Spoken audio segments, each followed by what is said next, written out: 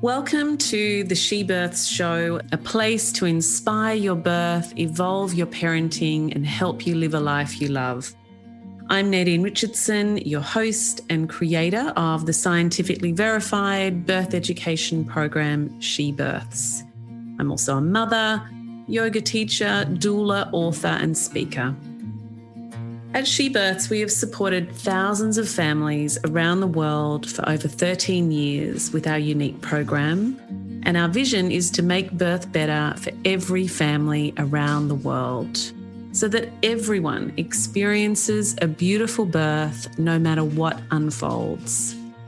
Not only do we help people have beautiful births, but we also give them the skills and the philosophy to enjoy pregnancy and make parenting easier. As well as our world-class birth ed, taken either face-to-face or online, in our app, we also have a free pregnancy guide designed to help you feel calm, connected, and inspired as you and your baby grow. We have a doula matching service, the perfect way to ensure you and your partner are completely supported throughout the whole journey. And we have our Soul Mama Circles, which are the perfect postpartum network to help optimize your mindset and design your life in parenthood. Remember, if you like what you hear today, subscribe, share with a friend, and leave us a review. If you're a parent, about to be one, fellow health professional, join us now for an inspirational deep dive into topics with experts around the globe. We hope you enjoy this special episode.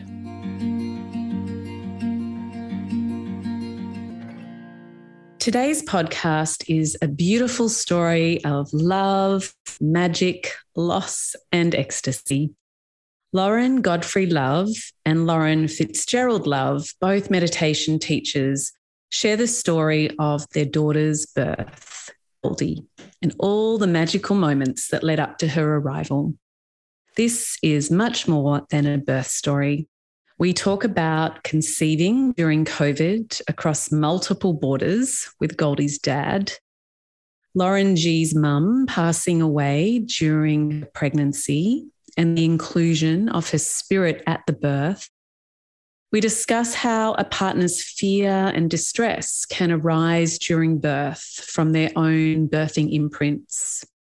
Talk about the benefit of working with skilled midwives to help male position during labour, getting great postpartum support when family and friends are not around, Maori traditions, soul mama circles, and more.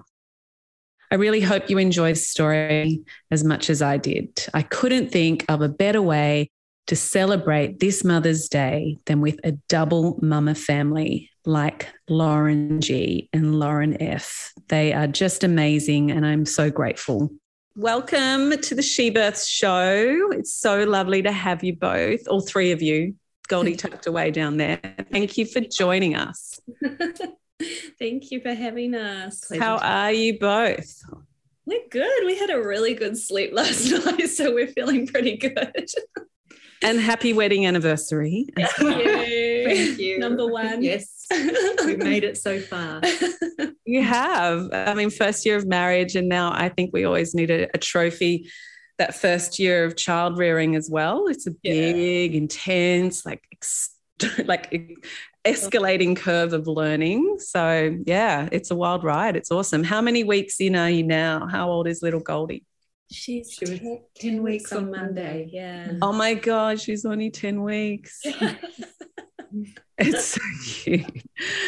Well, Lauren and Lauren, thanks for coming on and for sharing your story. For those people who are just tuning in, maybe you could tell us a little bit about yourselves and what you do, and maybe a bit about your background, your love story as well, how you ended up here, holding a 10-year-old in your arms. Well, I'm Lauren G, and we just say Lauren G and Lauren F because that helps our people in our lives to know who we are. We're both Vedic meditation teachers. We met through meditation just over 3 years ago, actually. And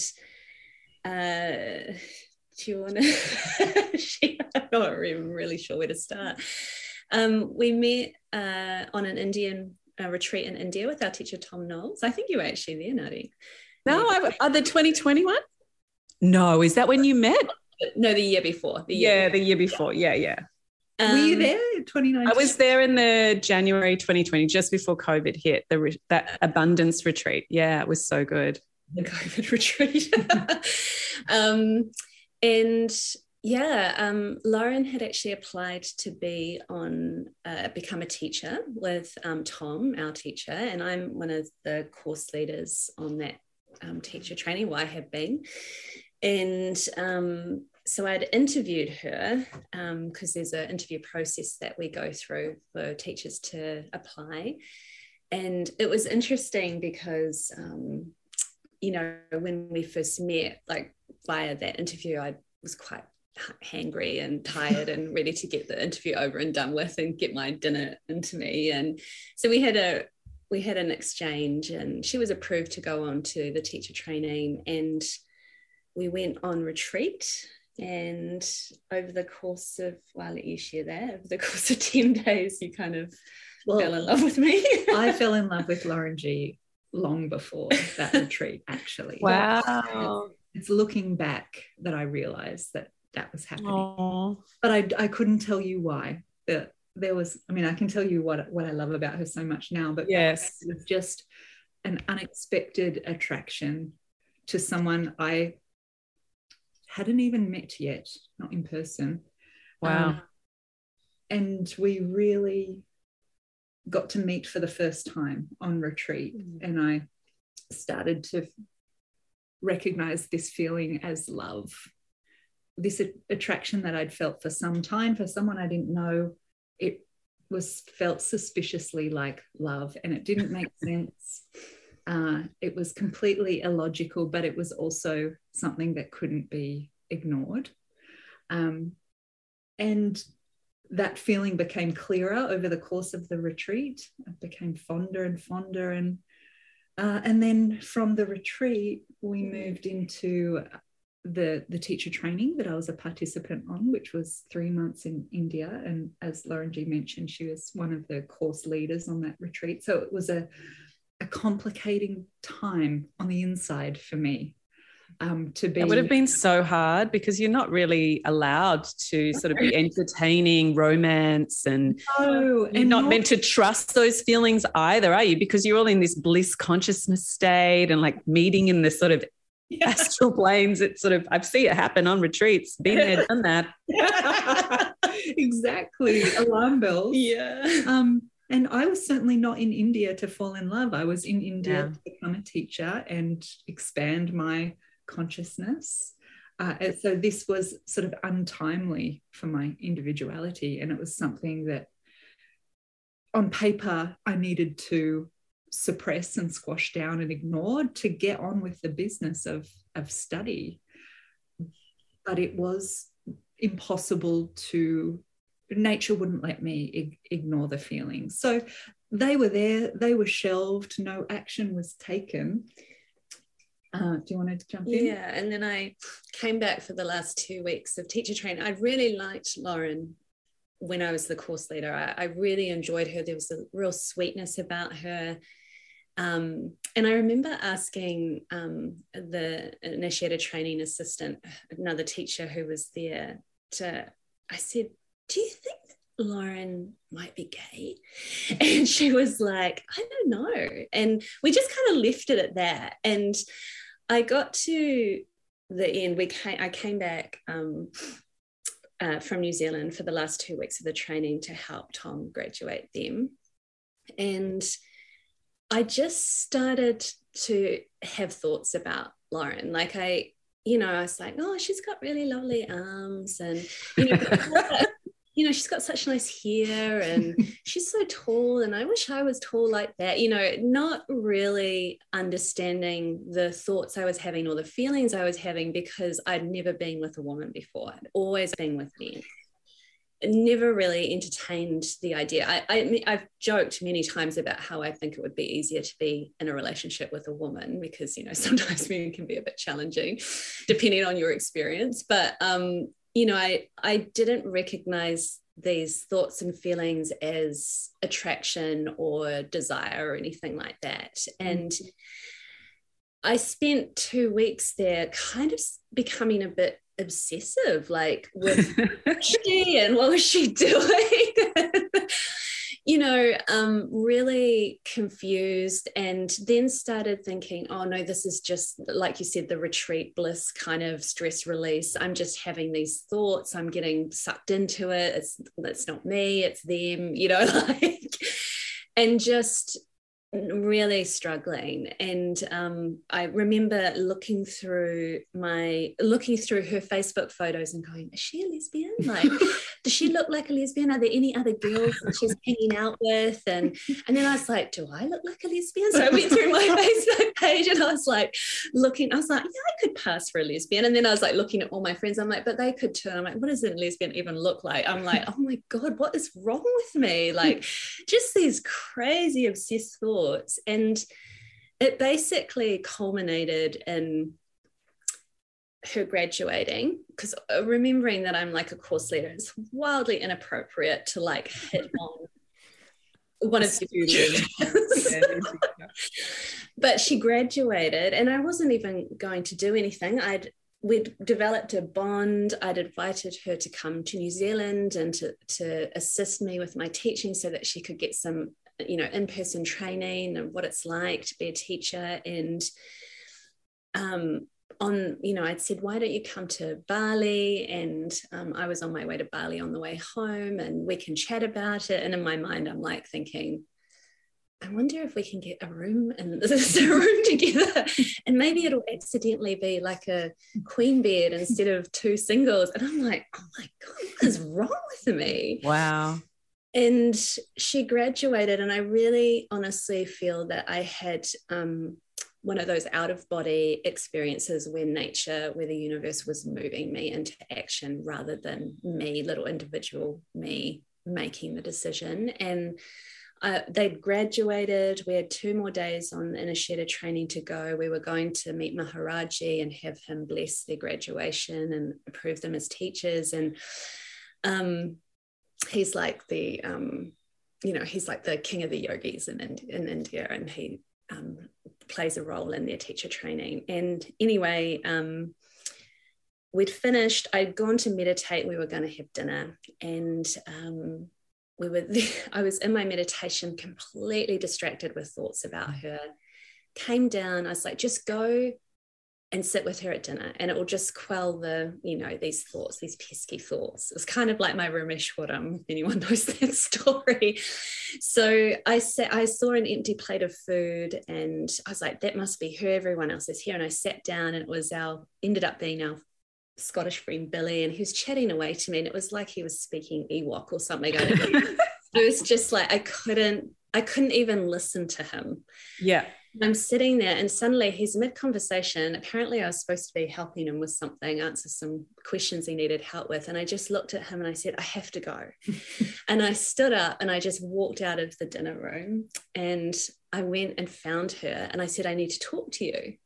And I had this really serious look on my face, and she thought she was being told that she's no longer. We made a mistake. In trouble. You know, you're not allowed to graduate. You're allowed to teach.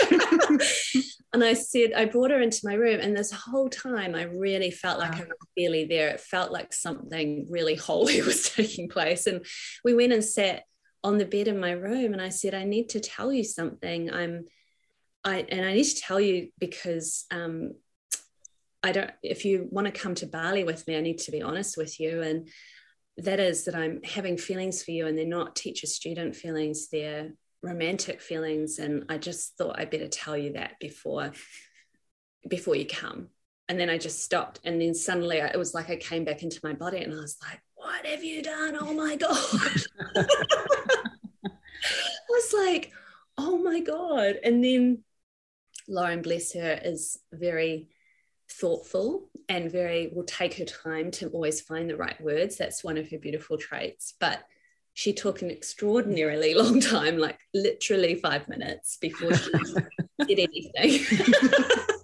And I'm not exaggerating, because 5 minutes is a long time. Wow, that's a really long time.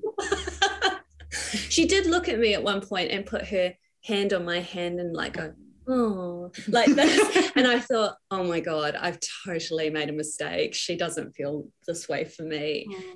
And basically I told her, I feel the same way, in a very long, elaborate way of saying that. Yeah. And And then I was like, oh my God, now like we might have to kiss, and I've never kissed again. What if I don't like Oh my God. So it was we're giving you such a long-winded story of this. I love it. But anyway, it was and we kissed and it was fine. And it was good. And from there, like, I mean, it was just like nature had put us together, and we kind of feel like nature put us together. Totally. This baby, you know. Look at it. Look how fast it's all just flowed. Fast. Yeah. Within 3 days of that moment that Lauren just described, we had told one another that we loved each other. We told one another we'd like to marry, we'd like to have children together. We went to Bali off the back of India, where it really felt like we spent 5 days in this private bliss bubble where we got to do things in reverse. And that was to start to learn who we'd just fallen in love with. Yeah. Totally. Rather than learn that first and then realize, oh, this is love. Yeah. We fell in love, and then we've been learning ever since who one another is. And within a very short space of time, we came straight back, introduced one another to our families straight away. And this is two women. I had been in same-sex relationships before, but I had no intention of going back to that until Lauren G came along. So it was really unexpected for us and for families. Yeah. But we felt like we were in such flow that we just launched straight out into the world as a couple, and were welcomed with open arms by all, including our beautiful families. And I relocated almost immediately from Sydney, which was my home, to Auckland. And we were engaged by the end of the year. Yeah. And married when COVID allowed that to happen a year ago today. Yeah. Which was after we married on the anniversary of that moment that we've just described. Oh. Wow. And we eloped because, I think elopement sounds, we decided to marry just with the two of us and two of our friends who are now Goldie's godparents, New Zealand godparents. She has some Australian godparents as well. We like to add in lots of people. Totally. And it's been an amazing time. And within a month of our wedding, we were pregnant. Wow. So we had decided that we wanted kids really early on. And we'd investigated lots of different options, including in Sydney, we saw some fertility specialists, a lovely, lovely lady, Dr. Bronwyn Devine, who was just wonderful. She recommended that we try cryobank. Am I saying it right? Cryobank? I always get it wrong. For a sperm donor. And we went online, and for us personally, as a same-sex couple, we did have a grieving process and not being able to have each other's biology involved in the making of a baby. And we did kind of explore the idea of how we might make that happen, but it just did not feel charming to us in any way.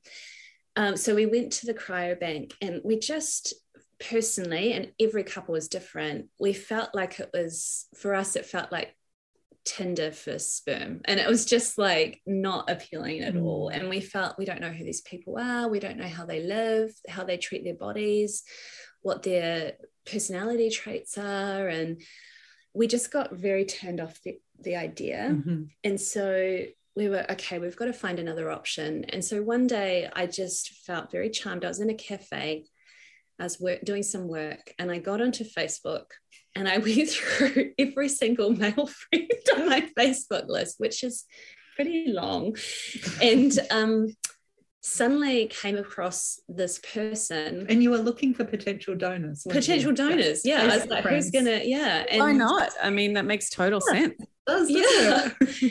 And then I stumbled across this person and I was like, of course, who else could it possibly be other than this guy? And so our very dear friend Ross, who lives in Sydney, was the person. And we'd actually met him on retreat.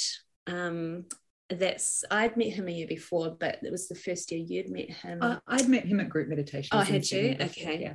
Mm-hmm. But so, we didn't know one another well. Yeah. And such a lovely guy, slightly older than us, a gay man, beautiful, sweet energy, been meditating for 30 years or so, 35 years, I think. Mm-hmm. And I rang Lauren and I said, I found our donor. And she said, who is it? And I said, Ross. And she goes, oh my God, of course. I said, okay, I'm going to ask him. She's like, what? I was like, come on, let's just ask him. So I rang him, I think.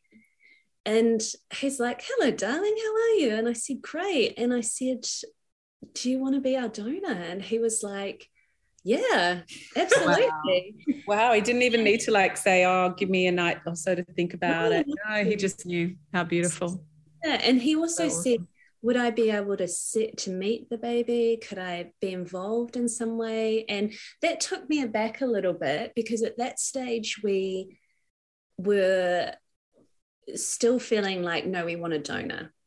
And rather than a dad. And I was like, yeah, I'm sure that will come and visit and you'll get to meet her and all that sort of thing. And so we started this process of going, okay, when are we going to do this and how will we do it? And then I started having this feeling that it was really interesting. I bought this pregnancy book, Sacred Beginnings, I think it's called, about 10 years ago. Never read it.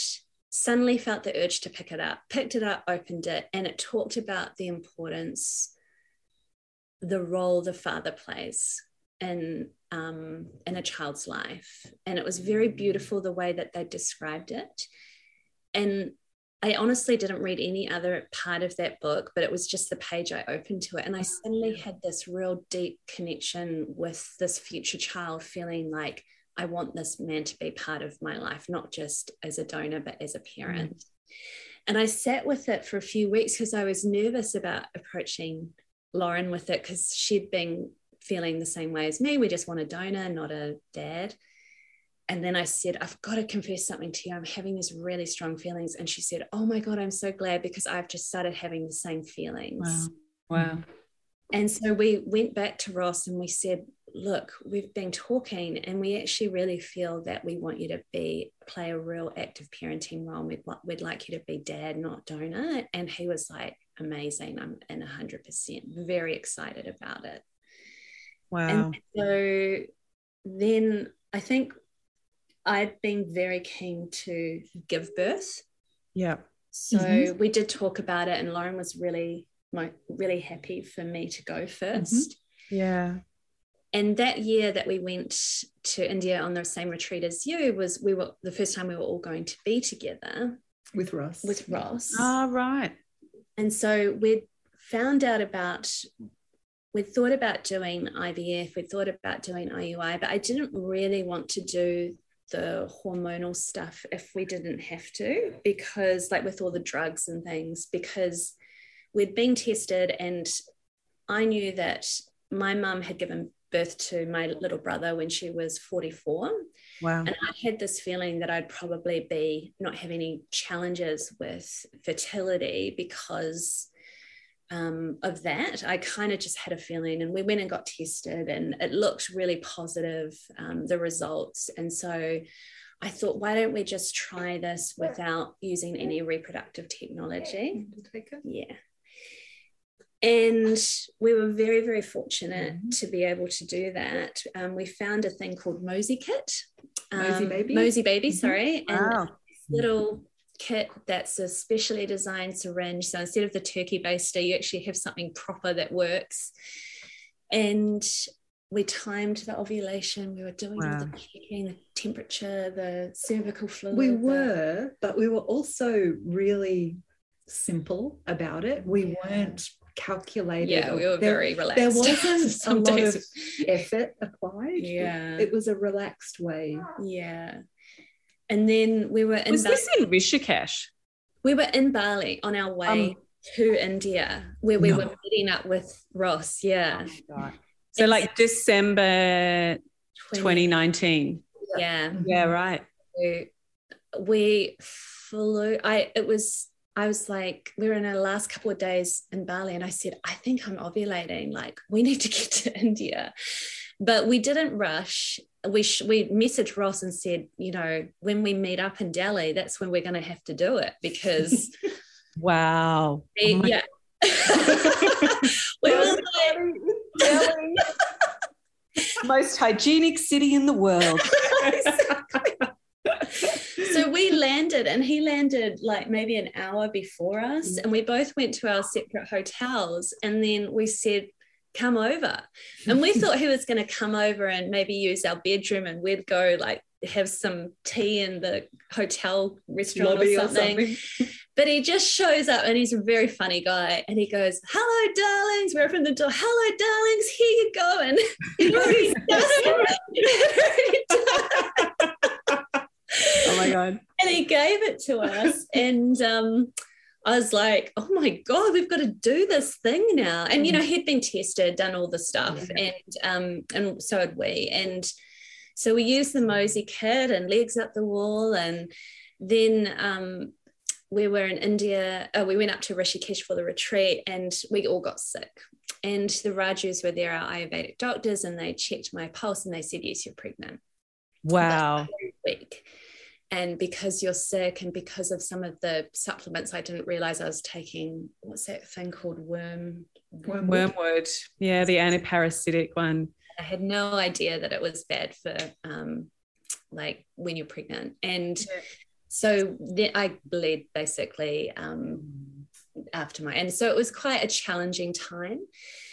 But then COVID hit, and we couldn't do anything. Wow. And we were back home in New Zealand, and we waited and waited and waited. And we were quite happy and patient to wait. Like we weren't thinking about it. It was just like there was this pause in proceedings, in trying to get pregnant. Yeah. And then Ross rang us one day. He rang me actually, and he said, hi, so I had a dream last night, and this is all very spiritual. And he said, I had a dream last night, and there was a baby that came to me and said, you need to get a move on. You need to make this happen. You need to make this happen. And so he rang me, and he said, you know, let's make it happen. And I'm like, but how are we going to do it? Because we can't travel to each other's countries. And he said, let's do IVF. And we were like, you know, COVID had been really challenging financially for us, and we're like, we can't afford it. And he was like, I'll pay for it, I've just had some money come in. And we were just like blown away by his generosity. But then we didn't need it, so we looked into how we were going to get his sperm with the clinic, and that was going to mean that you have to wait, I think, 6 months before you're allowed to use it when you use a donor in New Zealand. So someone can donate, but you give the sperm donor like 6 months to change their mind, I think, and also get the sperm tested and frozen and shipped. It was going to be a while. And then suddenly the borders opened up between Australia and New Zealand, and we were like, okay, let's have a look. And I was like, well, my period's due here, and I guess I'll probably be ovulating around here. I'll just book a flight for then. We happened to be moving into a new house. Lauren, bless her, moved us by herself with the movers, but it was a big job. I flew off to Sydney, had her parents pick me up from the airport. And they'd known that we were trying, the reason I was coming without Lauren was because we were trying to get pregnant, and they know Ross and love him. And I was staying with Ross, which we stay with him usually when we come to Sydney anyway. And you're only there a few days, weren't you? 4 days? Yeah. And they said, are we allowed to ask who the donor is? And I was like, I think you know. And they're like, is it Ross? And we were like, yes. And they were like, yeah. And I was so excited because they love him. And I showed up and I said, oh my God, I think I'm ovulating. Like, and we'd had some time because we knew that this was going to happen. We'd had like maybe a few weeks or a month or something. And I'd been taking some Ayurvedic medicine and herbs, and been chatting to one of the doctors. And it was quite amazing actually, because I messaged them and said that we're going to try, and they're like, let us check the Jyotish times. So the astrology, the Vedic astrology. And they said, okay, this is the time that we want you to do it, between this time and this time. And it was like 10 o'clock at night, and I was like trying to keep my eyes open because it's like midnight in New Zealand. And we're going to give you a special mantra, and we want you to listen to it 7 times. And it was a very beautiful mantra. It was specifically for us. And Ross needs to listen to it 7 times before he does his part. And then you need to listen to it 7 times before you do your part. And we did that. And then we did it again the next day just to be sure. And then on the 3rd day, I found ovulation fluid in my underwear again. And I was like, I think we should try a 3rd time. Yeah. So we did that, and we didn't do it with the astrology time. We just did it off the back. Ross came home from work, and there we did it. We listened to the mantra, and that time I hadn't bothered with checking my ovulation, apart from, it was obvious that it had happened. I wasn't doing temperature. I was like, I'm not doing any of that. I just feel like we just need to go in and nature will tell us what we need to do. Like, I'm not doing any checking. And got home. Actually, COVID locked our border while I was there. And I was like, I just knew that it was going to be fine, that we'd get back. And got back and took a pregnancy test on the first day of my missed period, and it was positive. And I honestly, even though everything seemed to be working like towards this beautiful thing, was in shock, like absolute shock. And you were over the moon and so excited, and I was just like, had my jaw on the floor for about 2 hours, like, oh my God. I just couldn't believe that it had happened, and so smoothly. But we also were not surprised at the same time. This really odd, of course this was going to work, and yet how on earth did this work? So that was our conception, and sure enough, got really sick, got nauseous. I was really unwell for 18 weeks. By week 18, starting to feel a lot better and be able to get back into teaching again, ready to hit the road, go hard, make as much money, teach as many students, get them all zhuzhed up before I wasn't going to be there for 6 months on maternity leave. And we hit the road to head down to Wellington, and literally the whole country locked down, and we had to turn around and drive back to Auckland, and we were in lockdown till the end of our pregnancy. So it was I had a lot of grief around not being able to share this pregnancy experience with my family and friends. But it was a blessing in disguise, because I rested so much through my pregnancy. I tend to work really hard when I can, and I was just forced to rest. And I think it's a really great thing for the baby and for us. And but it was sad, like we didn't have a baby shower, we didn't get to see anybody, we were at home all the time, and you didn't get to share this big beautiful belly with people molecule to molecule. So there was a loss there, but the rest was such a gift. It was, because I know that I would have probably overdone it, actually. Nature kind of forced that on me. And then when I was about 30 weeks, my mum went into hospital. She went into ICU, and it might have been a bit later than, I can't really remember, 32 weeks. And we were in lockdown. The rest of the country wasn't. It was just Auckland. And it was a bit of a shock. We knew she wasn't well. She'd been kind of saying to us for the last few weeks that she wasn't well. And we'd been trying to get her to go to the doctor. She loves her natural stuff, and she doesn't like doctors. And, you know, things had really gotten bad. And I had been trying to get my little brother and my other brother, who weren't in lockdown, to get her to the doctor. And they hadn't been able to manage it. And my sister-in-law said, why don't you just call an ambulance, because then she'll be forced to go. And I was like, no, that's so dramatic. And then my little brother Liam went in one morning, and she was very, very unwell. And he said, Mum, I'm going to have to call an ambulance. And they picked her up, and she was in hospital, and they hadn't even told us that she was in ICU. They just said, oh, Mum's in hospital. I was like, oh, okay. I'm going to see if I can get an exemption to come down. And I said, Liam, I can get an exemption, but it sounds like she has to be so sick that she's almost dying. Like, I was kind of scared to say it. And he said, that's where we're at.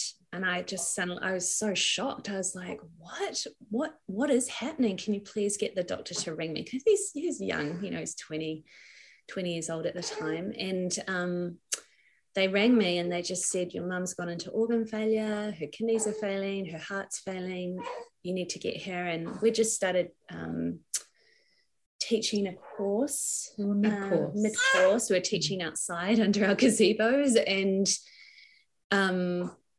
just stand up with her. Yeah. Sorry. Give her a jiggle. Yeah. And yeah, and then I said to the nurse, it was a Friday, I said, do you think it'll be okay to come on Sunday? And she said, no, I think you should come today. And I was just like, oh my God, wow, what is going on? And so we managed to scramble and get the exemptions. We couldn't leave till Saturday because we needed negative COVID tests, and it takes time to get the results. And we went down and we went in, and I couldn't believe it when I saw my mum. She was in ICU. And she was very sick, and the doctors were saying, you know, it's just going to be a matter of days before she passes. But as is often the case, I think when family rally around someone, she kind of perked up. Yeah. And she started to improve. But she'd always said to us, I don't want to live a quality of life that means that I'm going to be sick and in a hospital bed or in a coma or anything. You know, I don't want you to try and maintain that kind of living for me. And so we talked with the doctors and said, can you just end all the care apart from pain relief, because she's ready to go. And we were there by her bedside for about 10 days, and then she passed. And it was a beautiful time, really beautiful. We had a really wonderful, happy family time together. My brothers were there, our partners, my nieces.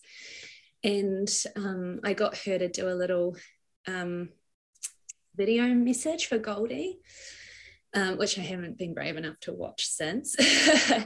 She hadn't managed to get Goldie anything. I'd asked her to make a quilt. She was a quilter, and she hadn't been able to do that because she'd been too sick, and she'd kind of hidden it from us. And it was also hard because I think she disengaged a little bit from my pregnancy, especially at the end, because I think she knew that if she really engaged in it and thought about it, then she might try to stay. And she didn't want that. She really wanted to go. So we all gave her our blessing to go, and then she died. And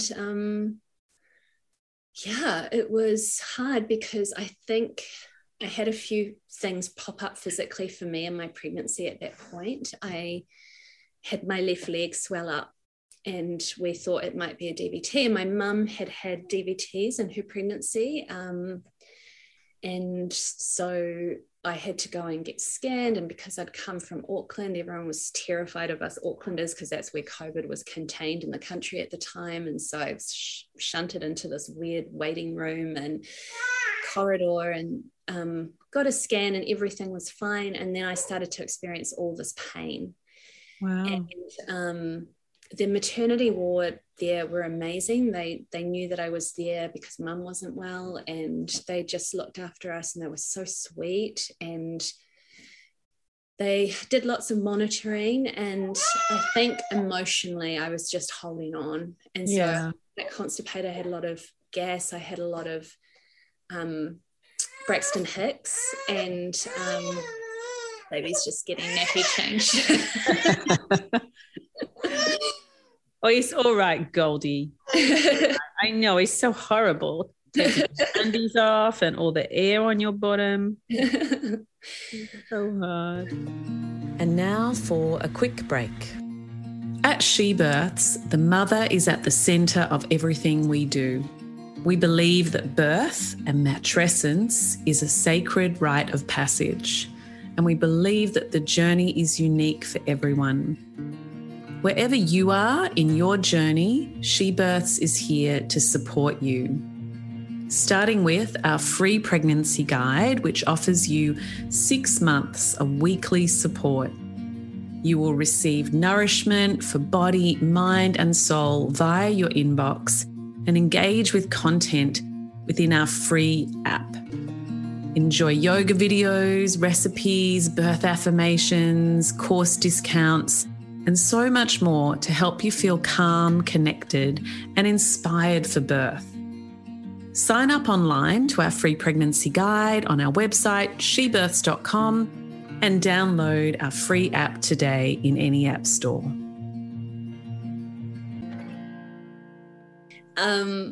So yeah, it was full on, but then Mum passed, and then we had the service, which we organised ourselves. She said, I don't want you wearing black. I want it to be a happy occasion.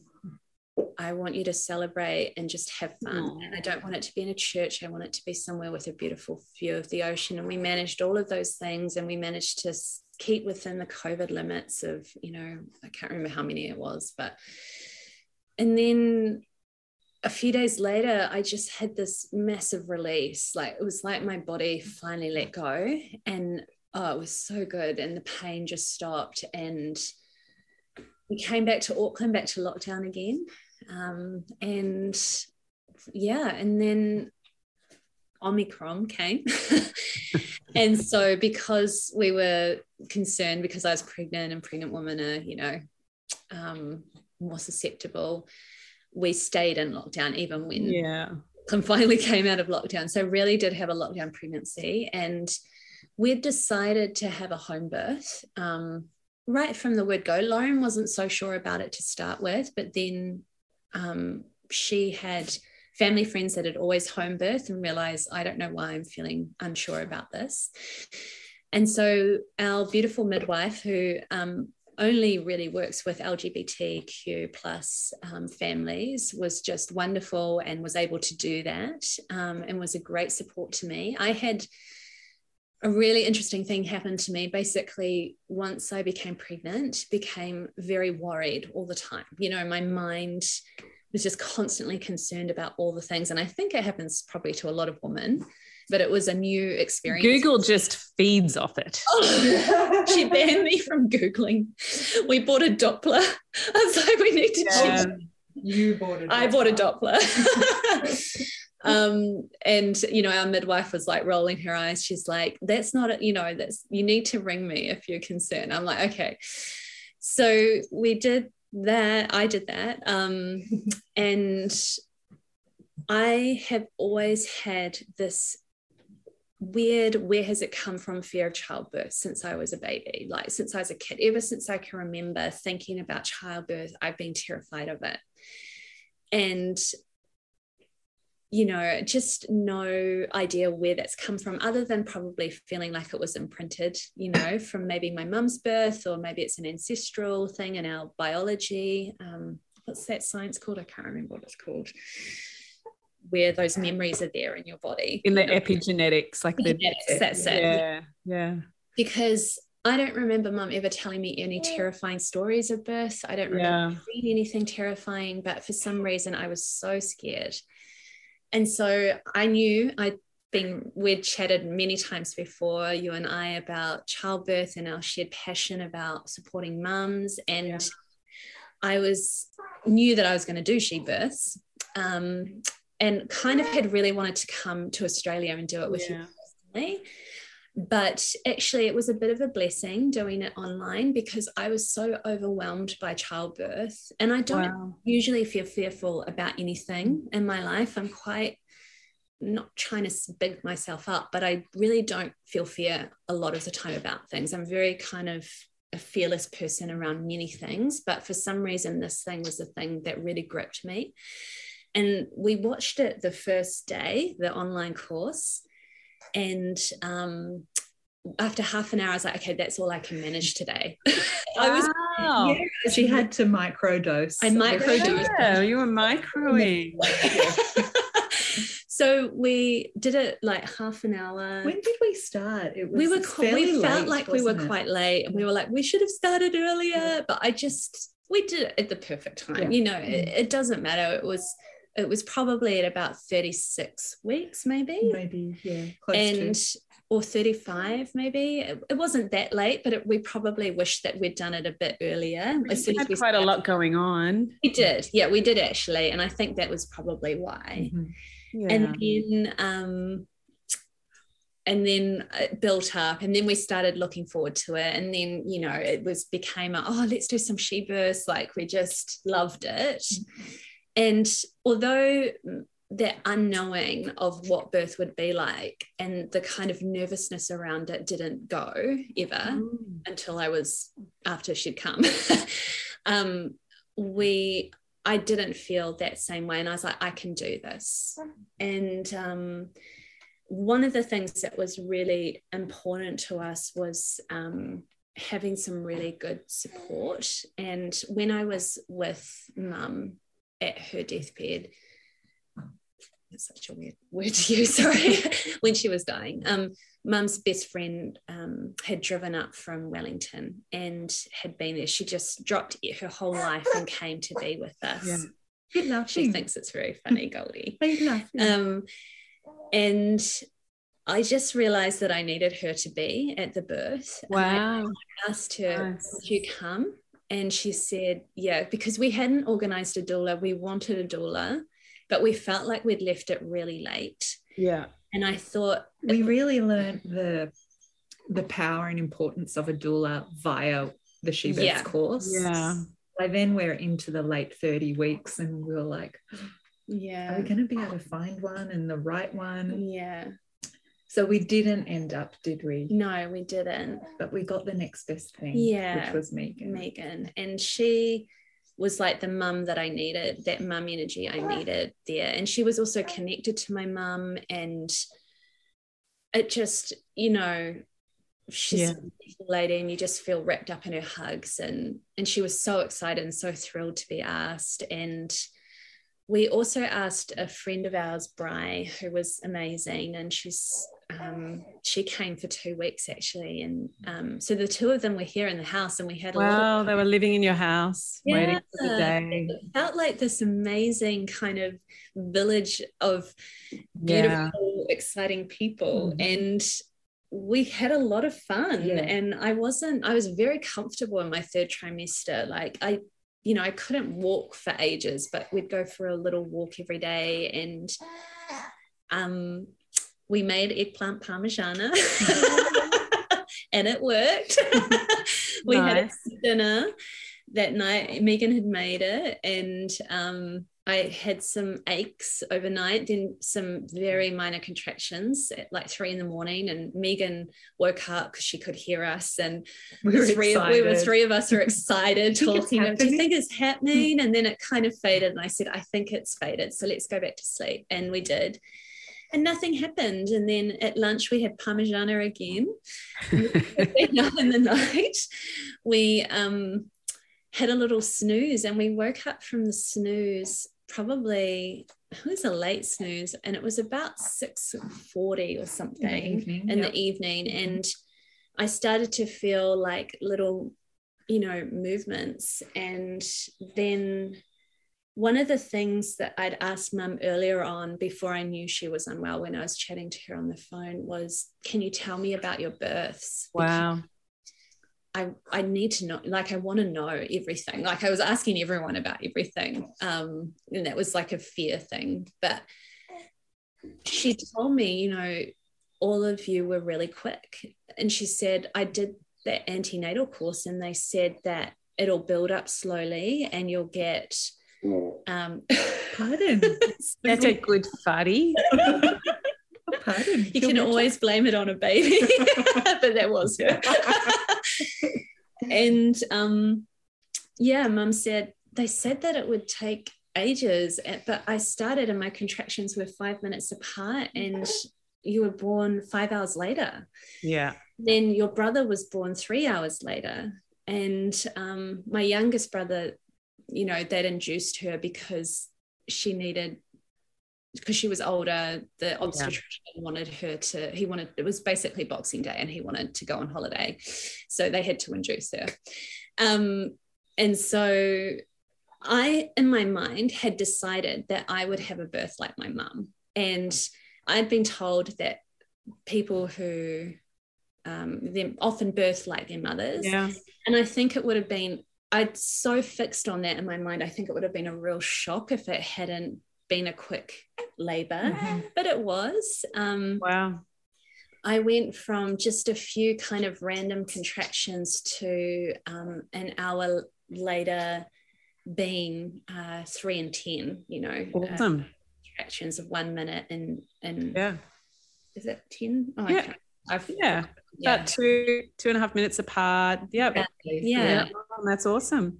And because it was so quick, and because I hadn't had any kind of real proper lead up time, I was like thinking, I'm like at the start of like 12 hours maybe. And I'm like, if this is the sensation, I'm not going to be able to handle childbirth. And also, I probably hadn't had time to build up the endorphins. We love that part of like she births as well, understanding all of that. We hadn't had really time to do any of the practices. We'd just been hanging around. Megan and Bride taken our dogs for a walk, and Lauren had to ring them and say, I think you need to come back. I think we need to fill the birth pool, and I think we need your help. And we were just bouncing around, and we hadn't done any of the she birth practices. And actually, apart from the breathing, we didn't end up doing any of them, but we were so grateful that we had them, like that we knew what they were. Yeah. And so I felt like I'm not going to be able to handle this. I need to go to the hospital. I need to have a epidural. Baby brain. And so Lauren rang the midwife. I texted you her. Texted her. I had been texting her the timings of the contractions. I was really shocked at how fast it was all going. And I was texting her, keeping her up to date. And then when we really had some consistency of the 3 and 10 minutes, I texted her again and was like, I told her, Lauren, she's getting a little negative in the things that she's saying, and she hadn't been. She said she wants to go to the hospital, but she can't do it. It was sort of like a line in the sand I was aware of when she starts saying, I can't do it, that we're progressing. And I wanted the midwife to understand we're at that point already. Yeah, yeah. And she said, what time was this? 10:30 at night? She said, okay, great. Well, I'm going to go to bed. You let me know when it's time. And I was horrified because I thought my text would be enough to get her in the car and speeding her way over here because a baby's about to arrive. And instead she tells me she's going to bed. And now I had to relay that information to Lauren G, which was a challenge. So I got on the phone I did relay it to I think you. she rang you. Yeah, you did. And I was like, oh no, that's right. I replied to Arlene. I said, can you just remind me, how will I know when it's time? Because I thought it was time. I'm feeling it. Yeah. So she rang me straight away and she said, would Lauren G like me to come and just do a check? And then, I can go home if it's appropriate. She doesn't live far from us. And if not, well, I can stay and we'll get going with it. And you were very happy with that approach, weren't you? So Arlene came. And do you want to talk about the way you greeted her? She said to us previously that, oh no, she's not. She said during one of our checkups, you'd said to Arlene, I might get a little bit crazy during the labor and say things that I think I want that I don't ultimately want. Yeah. How we sort of go, how are you going to manage me during that time? And Arlene said, she's like, I'm not going to believe you in the middle of a contraction that you want an epidural. I'm going to see how you're feeling outside of it. And so she walked in on the night when you were in there, and she walked in and I just looked at her and I said, I've asked 3 times in between contractions that I could get an epidural. But she said, would you just like me to check you? And we decided that we didn't want to be checked, but I knew that I might want to be checked once. Like, we hadn't been checked the whole way through pregnancy. I didn't want to stretch and sweep, didn't want any of that stuff, because, when I'd previously been to get a smear test and stuff, I just found that I closed up a lot after experiences, and I didn't want to have that through birth. And so she did a check and she said, you're 5 centimeters dilated and your cervix is very, very thin and soft, and I could easily stretch you to 8, and the baby's head's right there. And I was disappointed because I thought surely I should be a 10. I know this is the problem, the fixation. I have to make another video in She Births about like descent is more important than dilation, but that number, people love the centimeters and there's an obsession with that. It's really hard for the mind not to attach onto that. But the head being low and the thinness is more important than 5. Yeah. And I mean, I didn't. And your emotional state, the kind of feeling. Yeah. Yeah, I really didn't know that. And all I knew was it felt very intense. And if it was going to keep going at this rate, and it was needed to get worse, I wasn't sure that I was going to be able to handle it. But she said, do you want to get in the pool? Because at that point I was using, what's it called? The buzzy things? The TENS machine. The buzzy. Honestly, your brain. Grey matter shrinks. It does.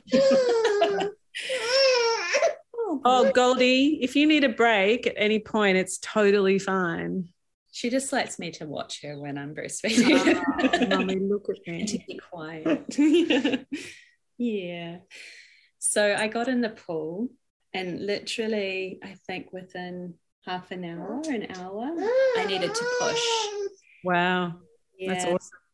And I lay, and up until that point, watching her labor, I doubted that we were in labor at all, because she was doing it so easily on the outside. I couldn't detect challenge in her. She was calm, she was inner, she was doing her breathing. She looked peaceful from yes. And that's not what we Well, that's right. The inner experience is often different to how it, appears. It's pretty wild in there, that conversation in the head and the intensity in the body. She was just managing so well. And would you say it's sort of not what we expected you to be like when there was strong physical sensation being experienced? Yeah, I think the main thing that I was concerned about was just really like, I was worried that my mind wasn't going to cope. Like I felt like, I think I can handle the physical side of it. It's just, what if I panic? And what if I feel like I can't do it anymore? That's the thing. I just felt like I was worried that my mind wasn't going to persevere through it, and just want to, you know, just cut, I don't know, just drop out of the whole experience completely. And in my mind, I was like, oh, okay, this is getting really intense. But I knew from she births that if I kept my face soft, if I did my breathing, that it was going to be less painful. So it wasn't that I was like, yeah, I'm going to have a peaceful birth. Yeah, I'm going to be like a bliss mama. Like, I was just like, to make this less bad, I will do the work of relaxing. Exactly. Yeah. It was desperation. Totally get it. Yeah. I didn't have any idea that I was going to have some sort of amazing birth. Should we take a little break? Yeah. What does Goldie need? Whatever Goldie needs. Some attention. She needs some attention. Well, should we get up and have a little stretch? Do you want to get a cup of tea? Yeah, we'll do that. Look, it's we kind of pause at 1:08. No, it's so big, everything you're sharing as well. Yeah. It's like, I'm actually still with your mum. Yeah, I know. It's such a big story. Well, why don't we take like a little break? So we're back. We just had a little break. Lauren G has got her special post-birth vitality milky drink.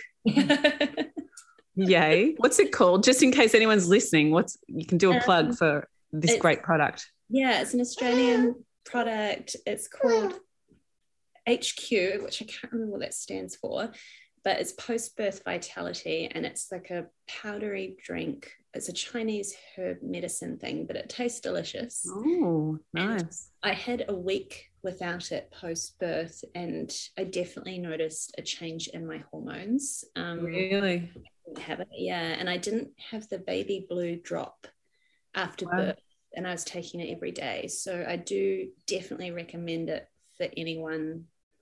Yeah, I've got no affiliation with them at all. No. Like, absolutely think it's amazing. So good. Yeah, really balancing. Beautiful. Thank you. I suppose as we're going to jump back into the birth story, I'm just really quite amazed that you guys managed to stay calm and to process death during pregnancy. Yeah. So I just want to really acknowledge that as well, because grief and pregnancy don't often go really well together. And it's a really, really tough, I mean, it sounds like there was a beautiful passing for your mum, in a way, very conscious, the ideal, really, of a death doula kind of approach of everyone being engaged with it. I just want to acknowledge as well, it's not always like that for a lot of mums, and the ones that I notice who go through grief during pregnancy, it can sometimes play out as birth trauma as well. Because it's so hard. It's just almost impossible to process during the pregnancy. Yeah, and I was really concerned about that right. I was really worried that I would get to the labor and I'd just be like, I can't do this. Like, I need my mum here. Yeah, right. That's great. I really was wondering that, like how you related to your mum during the labor and what you felt. I'd said to mum, the first day when they took her off all of the medication, I said, I wish that you could be there. I don't know if I'm going to be able to do it. And she said, you'll be able to do it. She kind of almost was dismissive of me. Of course you can do it, And I think, again, that was her having to disengage a bit in order to pass. And she said, I'll be there. And I think by having Megan there, my mum's best friend, it felt like it just felt like she was there. Yeah. And right at the beginning, when Megan had come back from the walking the dogs, I said, Megan, can you get the photo of mum? And we had a moment where we hugged and we cried. And then from there on in, I think the quickness of it, the quickness of the labor just pulled me in. And I really, at one point, Arlene, our midwife, there was a lot going on in the room. The dogs were in here. In our meditation studio, like we'd made it into I called it the birth suite. There were like 100 images. And one of the things that had happened was I was so sad about not connecting, having that connection before the labor, not being able to connect with my friends. They'd sent me this beautiful box, which had all of these affirmations and words of encouragement and like just beautiful. Even their kids had written things like, babies need to eat lots of vegetables, just like the sweetest thing. You'd say the bestest things. Can I add one? Literally, I was running the Soul Mama Circle in Mullumbimby last week, and there's a mum there who's about to have her third. And she started writing her affirmations in the morning, and her son, 4-year-old, says, I got one for you. Your vagina will open. That was it's like the best. Like, that's like the best friggin' affirmation to stick up, like above the birth pool. Thanks, little one. Yeah, I love it. So cute. Anyway, sorry, go off on the affirmations. Yeah. Oh, yeah. I mean, just all of these beautiful words and encouragement. And we kind of laughed about it because in the pool, I had my head on the, I think you've seen the birth photos. Oh, your photos are so amazing. Yeah. We were so awesome. Those. And I just had my head on the pool facing down in this kind of like Superman pose. Like I didn't move from it pretty much until I was told to move from it, which we'll get to in a minute. But so I didn't actually enjoy any of and I had all of this beautiful, and Lauren had put up fairy lights and it was really magical. But I was just eyes closed, soft face, breathe, do the breathing. So yeah, that had been really helpful having those, and we had a picture of Mum up on the wall and having her there. Even though Megan wasn't the primary person, it was Lauren that was there with me. It just really helped knowing she was there. Yeah, and that connection to Mum. But I think the speed of the labor just didn't allow me to go anywhere else. And asked me, "Are you okay? There's a lot going on in this room." We had the photographer, we had the 2 midwives, we had our 2 support people and Lauren and the dogs. And sometimes the dogs were being very funny, apparently. And I don't know. And everyone was laughing. And I find myself being pulled out of that kind of intense place that you go to in labor. Yeah. But only very briefly. It happened once or twice, and everyone kind of realized and kind of got back into that nice, peaceful. In between contractions, I was cracking jokes and laughing with everyone. Wow. In the contraction, I just needed it to be quiet, and I needed to hold Lauren's hands and on the outside of the pool. We thought she would get in with me, but because of the position I was in, it just didn't end up that way. And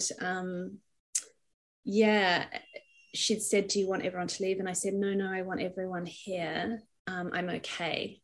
I can stay focused. And she was really impressed with that, because she said often it can send people off. It can really derail a birth, what the energy of the room's doing. But it was a beautiful energy. And I had this urge to push. One of the things that I really enjoyed was this roaring that came out of me. Oh, it's so good. I was slightly embarrassed by it, I kept asking for reassurance. Am I roaring okay? Am I doing am I doing all the things all right? Like, am I too loud? Am I too loud? Am I too high pitched? Am I low enough? But it was very instinctual, and it wasn't forced. It just came. But there's something so powerful about it that I really enjoyed. I don't know if other mums say that to me, but it was just like, it was quite incredible. And it's so liberating, right? It's just like, the throat opening, we hold so much tension there, and the cervix opening, like it's all opening, and life, you're just this channel for energy to come through you, this opening for life force, really, for the divine and nature. Yeah, it was incredible.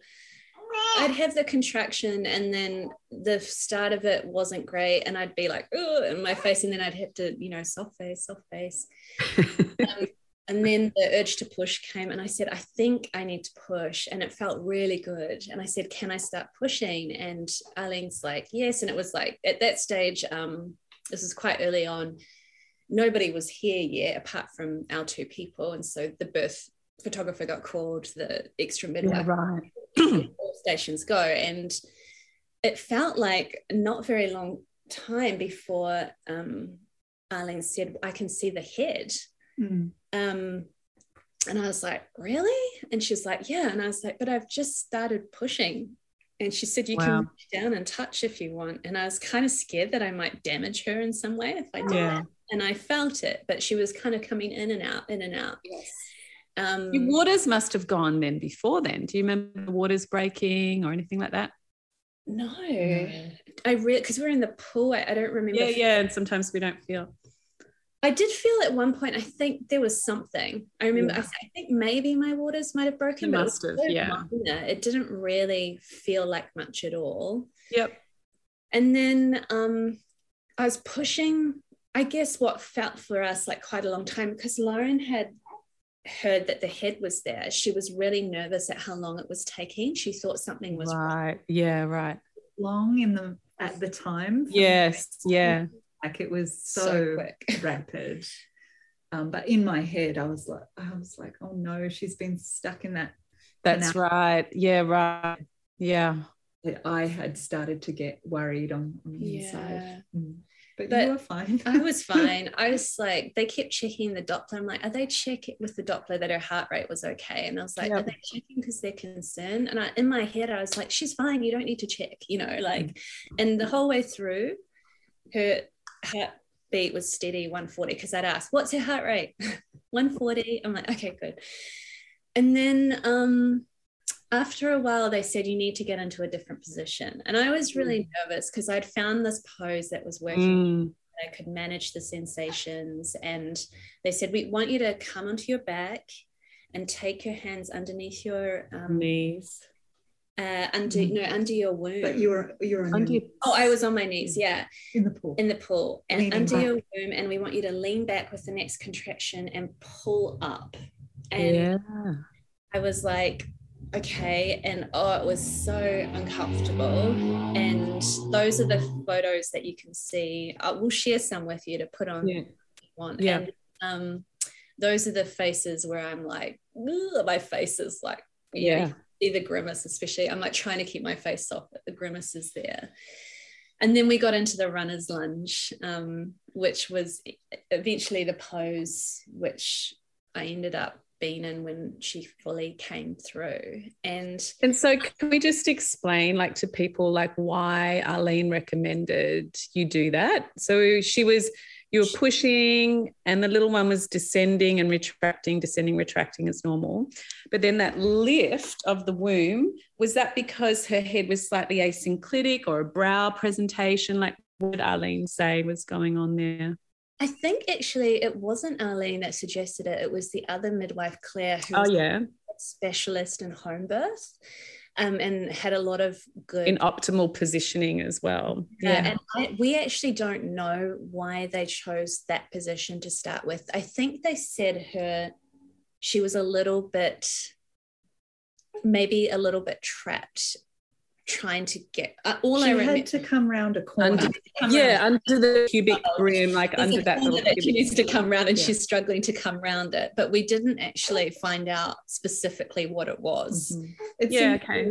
Let's just try something different. Yeah, let's see if we make a bit more progress with a different position. Yeah, so when things aren't taking, just for people listening, so when things are taking a bit of time and maybe a little bit longer than normal, that lift of the womb is kind of the same as, reversing or inverting the body as well. It's a bit like just letting the head come up from where it is so that they can maybe reconfigure themselves, tuck their chin a bit and get that back of the head coming through first. So, something, it's like a reversing, just pulling them up a little bit. Maybe I'm not. That might have been right, actually. And then, because they wanted me to do that, but then they wanted me into the runner's lunge. And I've got Did you do that in the pool? We did. We moved into the runner's lunge in the pool, and they were squeezing my hips. I've got very little hips, and Lauren had actually secretly, not shared with me, wondered how I was going to get a baby out because they're so little. And so they were squeezing my hips, I guess. The top of your hips? Like, yeah, top of my hips. So this is an Ina May Gaskin technique where one is on either side and pushing. Yeah. So if you think this is the top of the hips and this is the bottom, so pushing at the top, like that, to try and broaden that pelvic outlet. Yeah. And I have to give a shout out to midwives. God, what a great midwives you had. Like, just really incredible. Yeah. Our midwives, all midwives, like, just what a job they do. Like, they're so amazing. Awesome. And doulas, anyone involved in that birthing space is just, just like, we were in awe of our midwives afterwards. We couldn't stop thanking them for just delivering our baby so safely. And having to be so strong to push, such a physical job. And to be there sometimes for days. Yeah. And you found Arlene, she was your crutch, wasn't she? She really was. You had ears for her only. Yeah, if Arlene said something, I did it, and so it was quite funny actually, because Arlene would be like, say something, and then I'm like, am I? Like, she's like, you're doing a good job, Lauren. And I'm like, am I? And she's like, yeah. And everyone else would be like, okay, just say what Arlene says, because like what we're saying is not working. But then Arlene came and she said, we want you to try on the toilet. So we went back to the toilet again, did that lift where I sat on the toilet, lifted my belly up, really didn't like that, said, can I please do something else? And they said, let's do the runner's lunge. So they turned me around. You're a bit nervous about getting out of the pool. I was, yeah. And, I had wanted to give birth in the pool. I'd seen so many beautiful pools, but I wasn't attached to it. I was just like, whatever Arlene says, I'll do. And so we got out and Lauren sat on the toilet and I leaned over her with my foot up on the toilet seat and that runner's lunge. And I was there for a while and pushing quite hard. And at one stage, I think, she'd said, coffee plunger, babe, coffee plunger. Yeah. Nice. I can't, but I was mid-contraction. And what I meant, and everyone's like, you can. I was like, waited till the contraction ended. And I was like, no, I know I can. I just can't do the coffee plunger anymore. It won't work. I'm like, I'm doing this. I know I'm doing this, which was good because the whole time beforehand, I was like, I don't actually know if I can do this. I'd had this secret fear that I would end up needing to, have a cesarean because it wouldn't work. And not that there's anything wrong with cesareans, they're helpful in that situation, but and then suddenly I heard Arlene. I was so in it that I couldn't hear. And I had to ask 3 or 4 times, what did you say? And Arlene said, stop pushing. I was like, oh, okay, sorry, what do you want me to do? And she goes, I want you to breathe the baby out. I want you to breathe, tiny little push, breathe, tiny little push. And I was like, oh, is she crowning? And they were like, yeah, she's coming out. And I was like, okay. And so I just did what they said, had that old ring of fire going on. And that's the only time I think I said, I can't, apart from I need to go and get an epidural right at the beginning, was I can't do this is so painful. And they're like, no, you can. I was like, okay, I know that. I think I just needed to say it. Totally. And then they're like, the head's out and everyone's like, she's so beautiful. And I was like, oh, you can't really, like, I don't believe you. Like, you can't just say that about some baby that's not out. And they're like, no, the head's out, look down. And I was like, look down. And there was this head and I was like, oh my God. The whole way through, I'd been forgetting why I was doing this. And I felt a bit bad. Yeah. I kept saying, can you please remind me about Goldie? Because I'm so in this of what I need to do right now that I couldn't really think about her too much. And then very quickly, she came out. You came out. And then this little thing that was really, she was not so little, Really? What size was she? Not huge, but like she was 9 pounds or 4.1 Nice. kg. Impressive, babe. Yeah, she pushed that out. I think she was maybe slightly posterior. You have to do that lift again. I think maybe she was a bit posterior or something. I'm not sure. To ask the midwife. Oh.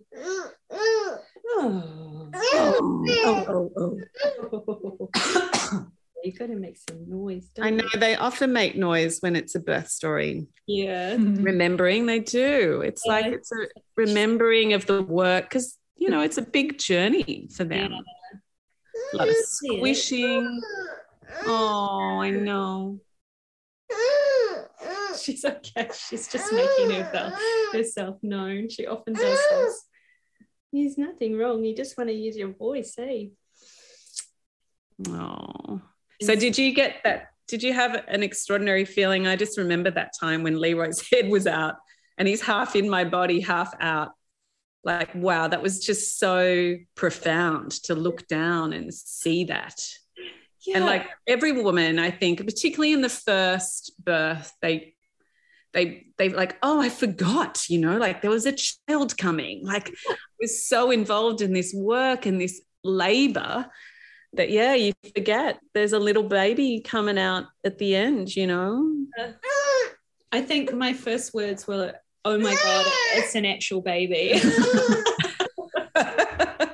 I was like, I wish I'd said something more profound, but I was so shocked. I was like, whoa. And poor Lauren, I'd been roaring in her ear I didn't realize, but I'd been roaring in her ear for the last couple of hours and she was practically deaf. And at one stage they actually said, take a break because Lauren needs a break, not the birthing Lauren, the other Lauren. I was like, what? And I realized, oh, I'm actually on Lauren. You know, I'd been so in it. I'd she was so relieved. Do you want to share why you were relieved? Because you thought something was wrong. Oh, yeah. When Goldie came out, she squealed straight away. And that's not what you had imagined, had you? Lauren G had expected her to come out quietly and peacefully, meditating. And now for a quick break. She Births is where science and nature come together. As the only scientifically verified birth education course in the world, we can help you understand nature's intelligent design for birth while learning the most evidence-based birthing skills.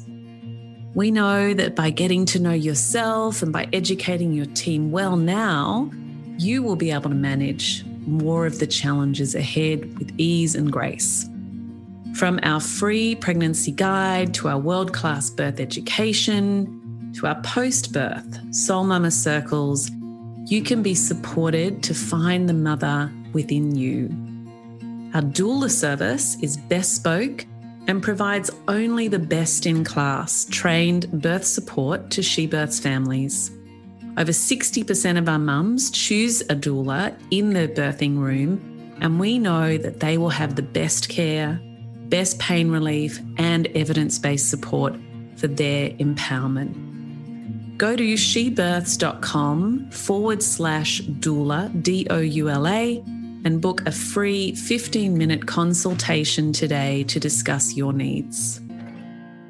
And I was just so relieved she didn't do that because I'd listened. It was so helpful for me to listen to and watch the birth stories of She Births, and also in your podcast. In the end, I couldn't get enough stories. Yeah. I felt really informed and prepared for sort of all the possibilities because I'd listened and watched so many. And so I knew there were some where babies come out eyes closed, completely quiet, and need to be roused a little bit. And so hearing stories like that, I was like, whoa, I'm so glad I heard that, because if that happened to me without warning, I would be really frightened about what I was witnessing.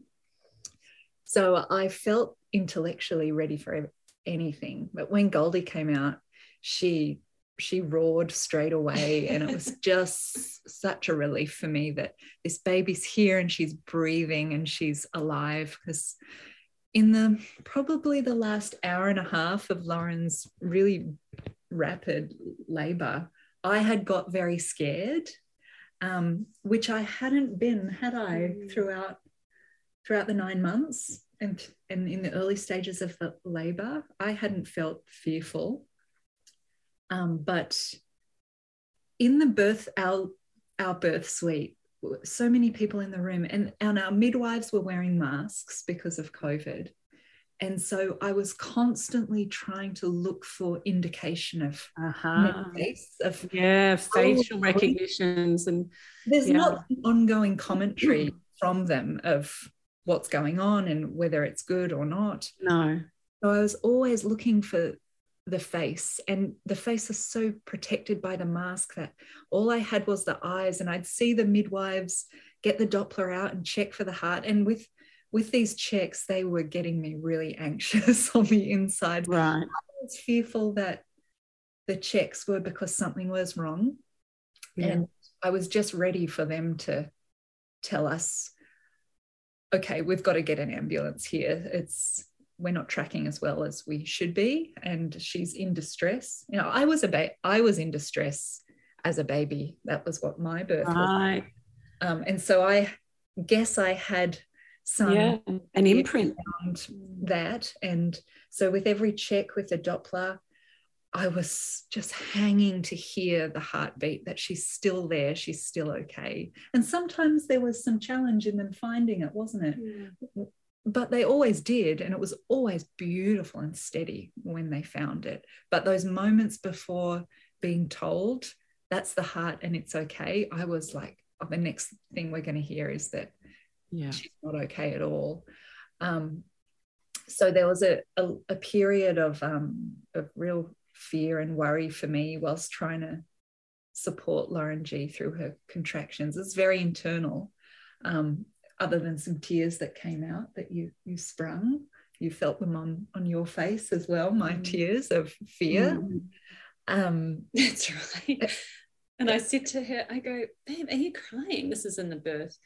She's like, it's okay. I said, it's okay, I'm fine, everything's fine. And then I'm like straight back into the next contraction. She was so fine. It was so reassuring to hear that even though I was afraid, she was not. Lauren G was not. Which was a bit of a role reversal from how it had been. So it was a bit of a surprise. I think it's a really important point that you bring up, Lauren F, because like partners bring their fears into the space as well. Of course, how can you not? And you know, you've just mentioned it briefly, but it's actually a very significant element that comes in is the partner's birthing experience and their imprint, and you're rewiring and processing that in this moment of watching your daughter being born. Of course, you're going to, in the same sense, relive your own, on a cellular level, your own birth. And so unless you're in a space that's really tender and holding and secure and reassuring, like that can amplify, like that can be fed, that fear, in other environments as well. And can be felt like you needed to be told and reassured that you were okay. That it was okay. I had this overwhelming urge as we were holding hands on the edge of the pool while she was still in the pool, and I was becoming fearful and really emotional and doing my best to keep it inside. I had this overwhelming urge to say to the midwife, I'm not okay, I need something. But I also knew that this is not the time or place for it to be about me. But that didn't remove the fact that there was some sort of desperation in me for I needed to be soothed. And the soothing came actually inadvertently through Lauren G feeling the tears on my face and asking, are you crying? And then telling me, I'm okay, everything's fine. And that was so transformative for me to hear. And then I was back on the job. When we got to the toilet, I felt at my most useful, because she needed so much physicality at that time, helping her. Her legs were so exhausted and trembling. And in the position I was in, I could lean my legs against hers and help them stay steady. And all I had to do was let her squeeze me as tightly as she needed to. And I thought, yes, now I can use my physicality to support you, which is a space that I feel confident in. So you squeeze as hard as you need to. You scream as loud as you like. I've got it now. And all this is internal. I wasn't any of that. But I felt on the toilet, okay, I'm all right now. I can be here as well as possible for you. And everyone else got to see Goldie before we did, because we were like head to head in this embrace of effort. And people are saying, she's so beautiful, her head's out. And like, how did they know? And then you look down and you said, oh my God, babe, it's an actual baby. We were both too scared to reach and touch, and even to take that look, and then to reach down. And they asked if we wanted to catch, and it had been one of our strong birth preferences that we wanted to catch her, but for some reason neither of us wanted to. We're like, no, you do it. I don't know why. I think I just needed to feel like I was focusing on getting her out finally at the end. And it felt a bit complicated with my arms around Lauren and, being so then she screamed, and I breathed such a relief.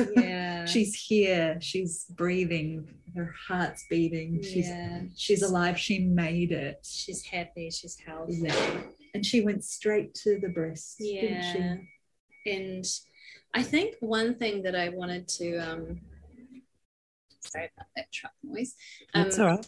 One thing that I wanted to share, because I didn't know that it was a possibility, was that after she was out, I felt so high. Like I was coming down from.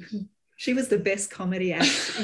You'd have paid big bucks to witness her in action.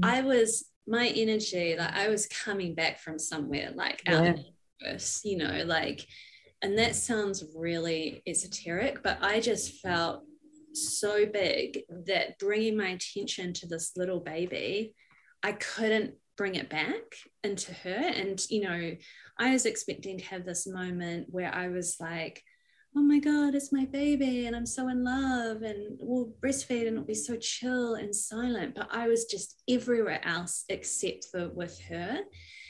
And I worried that there was something wrong with me, that my connection to her, that I was causing some sort of problem, but I just couldn't. It was like I was hyperactive, like I'd had 10 cups of coffee, but it's not like that at all, because you just feel amazing from birth hormones. And there was a lot that needed to happen after we'd given birth. They wanted to have that skin to skin time. They wanted to check me out to see if I needed stitches. We needed to birth the placenta. Like there was a lot going on. And we had to move back into the birth suite into the studio out of the bathroom to just be somewhere more comfortable. It was also a very small, cramped space in there. And I had some skin to skin time, but it was like I couldn't focus on Goldie. So they kept on saying, do you want us, we'll birth the placenta, and Lauren G can hold her, and Lauren F, can hold her, and we'll go through that process, or what else? Like, just they were giving me options just to help me ground down and just to get these things out the way so I could be with Goldie and put my attention on her. Go and have a shower, all of that sort of stuff. Do a wee, which I could not do. And the beautiful thing about that, I started to feel quite guilty about that quite a few weeks on, when I realized, and I was going back and thinking about how non-present I was with Goldie.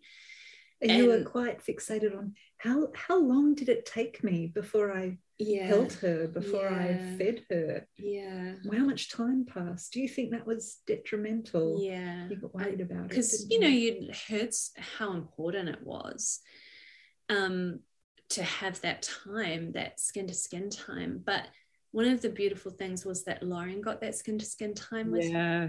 I had that good, been able to get colostrum before, in the last few weeks before the birth. And so they gave her some colostrum. They had her on, she had her on her chest. Yeah, we had skin to skin. Goldie and I had skin to skin time. She suckled on my finger. Yeah. I fed her your colostrum that we'd collected. And in the meantime, you know, I had some grazing on my labia maybe, and they stitched that up, and there was a little internal tear where I got some stitches. And I mean, I was so high, they probably could have done it without an anesthetic, to be honest. Like, I just wanted to come back into the room. Yeah. And so once all of that stuff was done, I mean, she was born at 2:05, sorry. And I think we got into bed at 7 a.m. Like, there was a lot of things happening. And then she was on my chest, they got me into bed, and I was suddenly, that was when I landed with her, and I was like, oh, here she is, she's ours, this is so beautiful. We quickly told the grandparents and Ross, and then Lauren went to sleep. I just stayed awake and just stared at staring. She'd been up for 24 hours and didn't have the hormones, so she had been, you know, totally physically used to help. I wanted to stare at her, and my body, but she wouldn't allow it. Needed a rest. Yeah. So, and a friend of ours had said that, you know, it's going to be hard for you because, you know, the birth mum's got all the hormones, but you'll be wrecked. So just rest as much as you can when you can.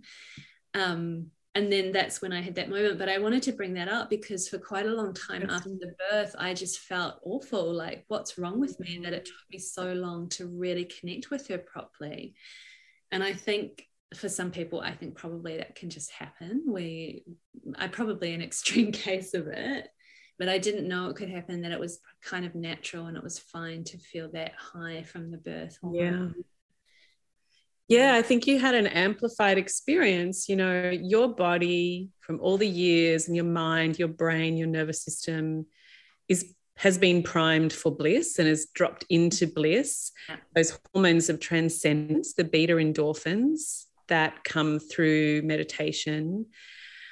You know, you're in a loving, you know, woman relationship, same sex, and I think that amplifies oxytocin as well.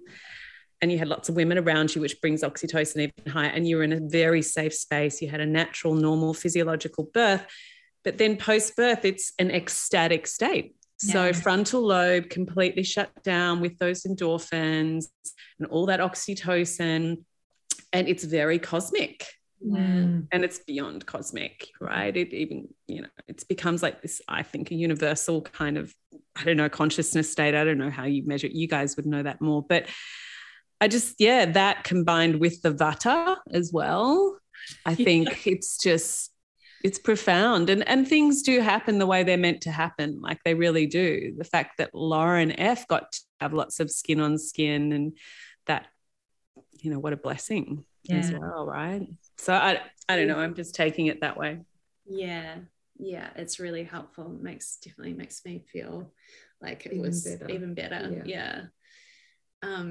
But so that was our beautiful birth, and I love it.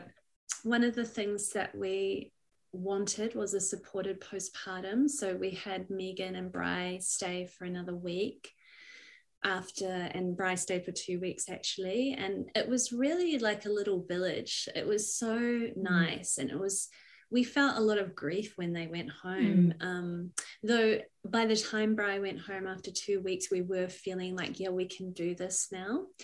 And we also hired a postpartum doula, and she's an Ayurvedic postpartum doula, which is now what we're really into, and she's just like beautiful, hasn't had kids yet herself, but just an amazing kind of, you know, born to be this person, to be in this birthing space, and just come. She's still coming. Wow, that's awesome. Yeah. We unfortunately got COVID really early on. We'd been trying so hard. We'd been in isolation for so long. We couldn't believe, no one was coming around because we were doing 40 days of being just with our little crew.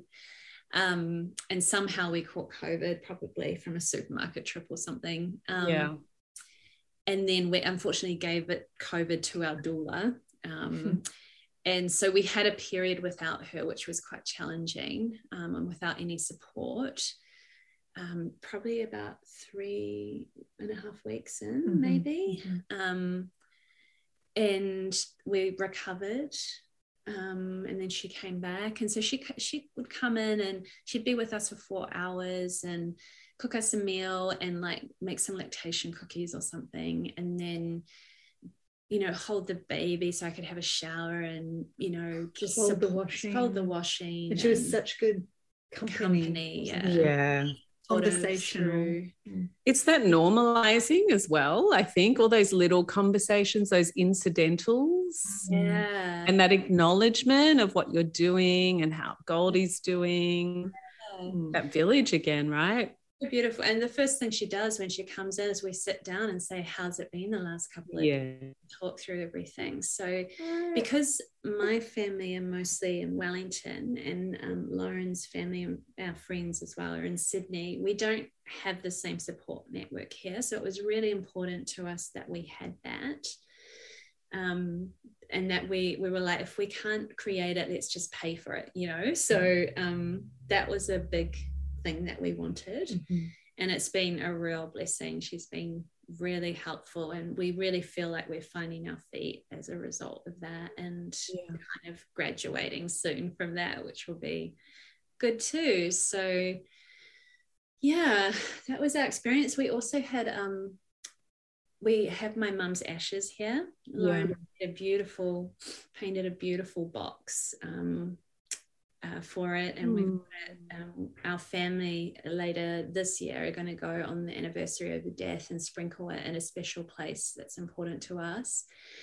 But I asked my siblings if it was okay if we take some of Mum's ashes, because in New Zealand and the Māori culture it's very traditional to bury the placenta back into Papa Tuinuku, back into the earth mother. And so a friend of mine had gifted me a voucher to go and buy a beautiful flower, a plant and a pot, because we don't own the place that we're living in at the moment, so we wanted to be able to take that with us. So gardenias are my mum's favorite flower, and we just had a really special time while Megan was still here, and put on my mum's playlist that she listened to in the hospital, and her favorite song is Fields of Gold, and so we listened to that. Eva Cassidy version. It's so beautiful, that song. And it seemed fitting because we have our little Goldie, and so we buried the placenta with some of Mum's ashes into her beautiful pot with the gardenia, which felt really special, like there was something of them together. And that was quite meaningful for us. And so it's good to have those little ceremonies. So important. Rituals just so important to signify the sacredness of this whole journey. And often just the intention of She Births is not just education to help people feel empowered, but it's to help restore the sacredness back to this process of parenting, of loving, of relating, and to help people awaken to the intelligence, natural intelligence, but the sacredness, restore the sacredness. And I just love that people are doing that now. So many people are, and you guys have done it beautifully. And I have to say, like, I joined the Soul Mama Circle, the online one, obviously, and that has been so incredible as well. It's such a beautiful thing that you've set up, because those ladies are just absolute gems, and the facilitator Leah, amazing. But I honestly was naive about what becoming a mother would be. And, I just thought, okay, we'll pop out a kid and, definitely surrender to her needs, but we'll just get on with life, and not realizing that there's this huge change that takes place inside of you, emotional, mental, physical, spiritual. And that matrescence journey through the Soul Mama Circle, we've literally just finished yesterday, and we're going to continue on. I needed that. I was so desperate for connection, to talk through the birth story, to dive into these deeper topics rather than just talking about breastfeeding or like the everyday stuff, which you do need assistance with, and it's good to chat to other mums about, but actually diving deeper. And so that's been so powerful, and I do really recommend for women to join that, because it's made a huge impact for me moving into that mothering role. And we'd talk through the topics each week. Oh, beautiful. Which was great. I'm like, this is the topic for this week, and we'd talk about how we were feeling about the various things. And love hearing that.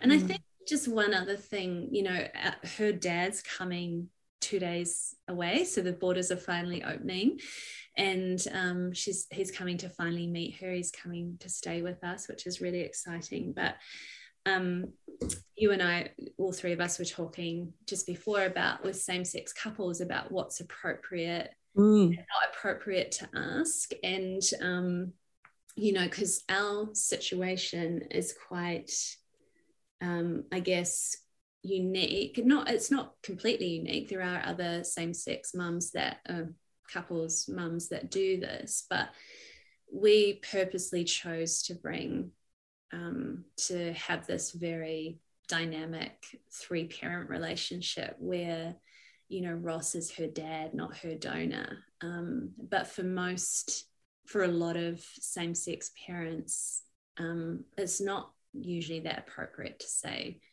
who's the dad. It's like, actually they don't have a dad. We're the parents, we're the mums. Yeah, that's right.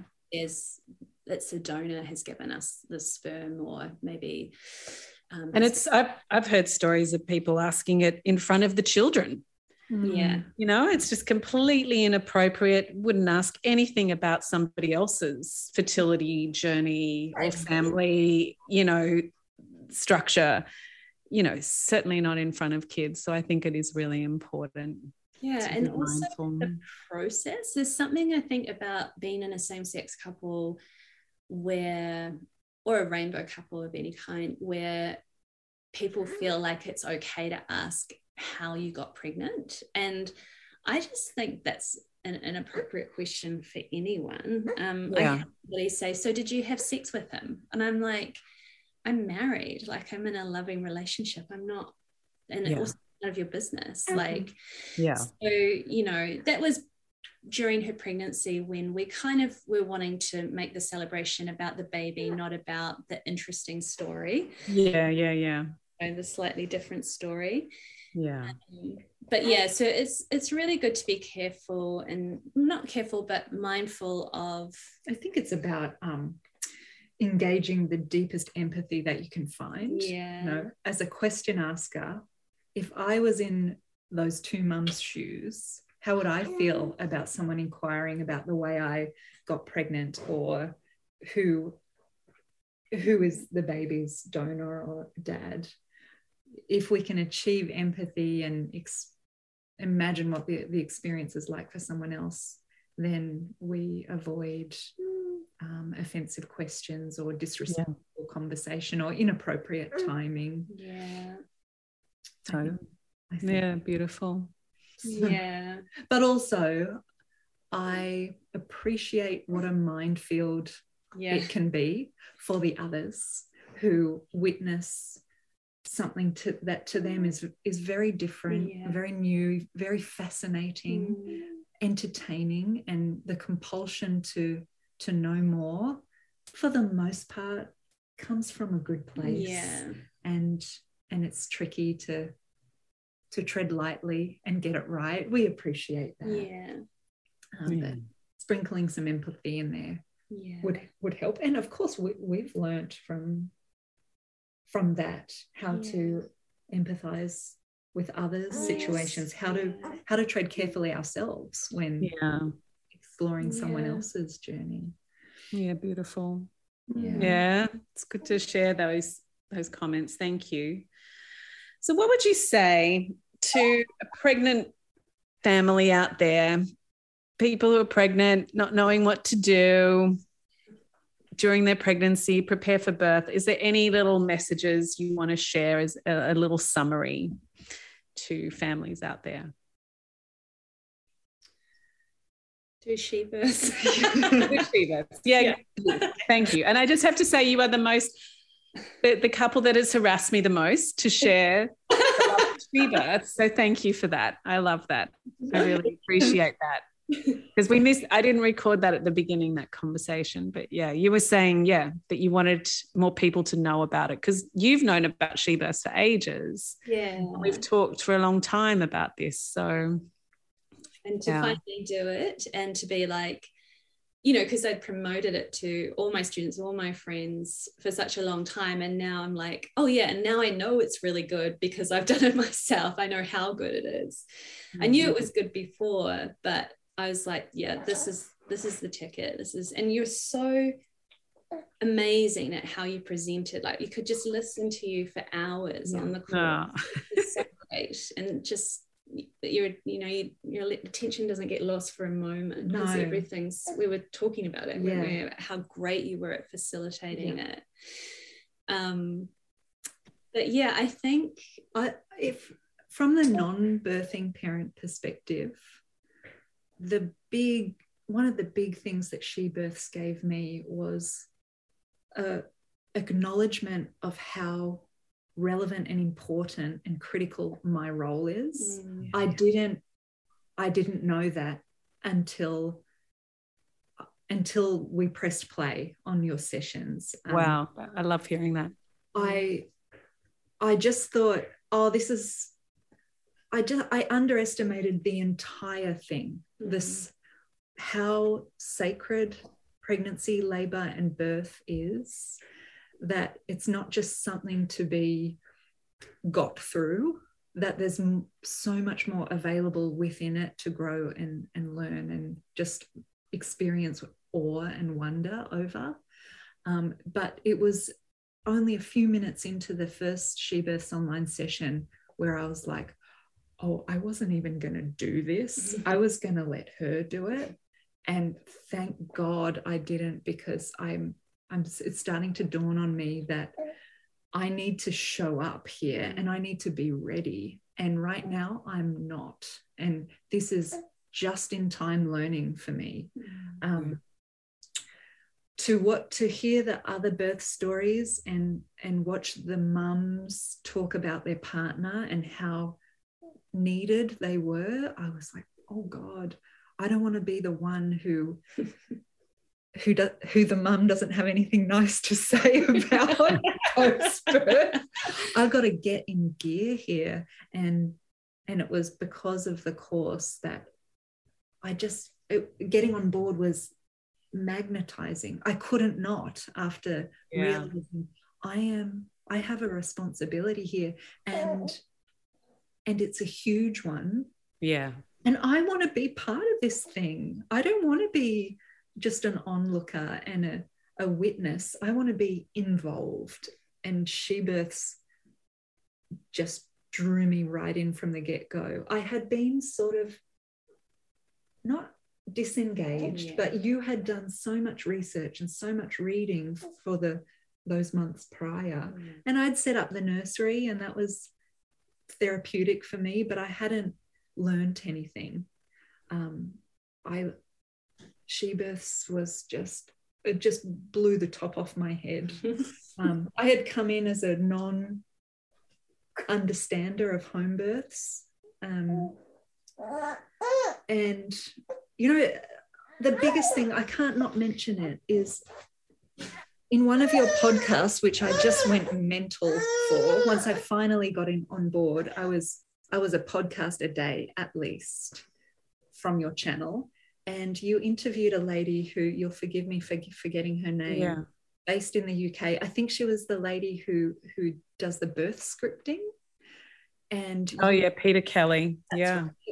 And you both talked about this book called The Continuum Concept. Yeah, that's a wild book. That's awesome. And you didn't talk much about the content because you were both so blown away by it that you didn't need to talk about the content when you're in conversation with one another. And you were both just, this is the best book ever. And I could feel it. And I just knew I don't know what this book is, but I have to read it. And I bought it that day. We were about 3 weeks from Goldie's birth, 3 to 4 weeks. And I read The Continuum Concept, and my whole approach to parenting was flipped on its head. Yeah. It just resonated. It was just what I needed, just in time. And it was facilitated through you and She Births that we landed on that knowledge when we needed it. Hey? Yeah, the Continuum Concept is a book of remembering, isn't it? Mm. It's that book of remembering the way that we have loved and raised our children since the beginning of time, and everything sort of post-industrial revolution and post sort of the Christian patriarchal kind of overarching paradigms. Everything else is kind of got to be inverted, flipped around, like you say, turned on its head, because it's a lot of it's just rubbish and not helpful at all. Yeah. It was super helpful. I didn't read it. I just got a summary each night. Yeah. From Lauren, which was enough. And we've taken that approach with her. We talk about it daily. Yeah, still. It was really helpful. Yeah. I mean, the Vedic approach to parenting is another conversation to have as well. You know, we could have that at another time. It's already quite long. Let you get further down the road as well. Yeah, absolutely. Yeah. Main thing which you talked about in the course with our approach with her is that we know that she chose us rather than us just randomly having some baby come through. And our role as parents is just to allow her to thrive and evolve and to achieve what she needs to achieve rather than putting anything on that. And there's a surrender to her that's come, I was surprised, but come quite naturally, a devotion to her and a surrender that's been quite easy for both of us. Oh, yeah. With letting go of, you know, our attachment to getting anywhere on time or doing anything that we want to do. If it's not fitting in with her, I mean, we're very privileged that we can do that with our lifestyle, but where we can just surrender to what her needs are. And it's meant that parenting, I mean, I guess caring for her, because we don't really have to do much parenting at the moment, but it's been pretty smooth, and she's been a pretty happy baby as a result of it. She's probably a happy baby anyway, but it's all that meditation throughout the pregnancy and post-pregnancy, I think, helps as well. So I think meditating is definitely the other big thing that I would say to parents, because whatever stress that you're bringing into a situation, that's going to ultimately, without stressing you out about it, is going to have an imprint on your child, or is going to stop you from having maybe success with your fertility or whatever. So if we can get rid of stress and access that deep calm state, then that's going to set you up well for whatever it is that you achieve, you know. Yeah, it's going to only help things. It can't certainly hinder, that's for sure. Absolutely. Well, thank you both, and thank you, Goldie, for letting your mummies share your story of how you wanted to come into the world. So special. I wish I was in Auckland now. It's just so beautiful over there right now. The light coming in, and We're so grateful. Actually, on behalf of the world, the world is so grateful for you and what you've built in She Births. Yeah. It is top notch. Yeah. And not just She Births. Sometimes I try and contemplate what it took to put this together, and it's too big. It's too big for me to understand. So we try and appreciate the amount of time and study and experience that you've brought to this program, and it's too big to understand. Know that that's appreciated, even though we can't fully feel it.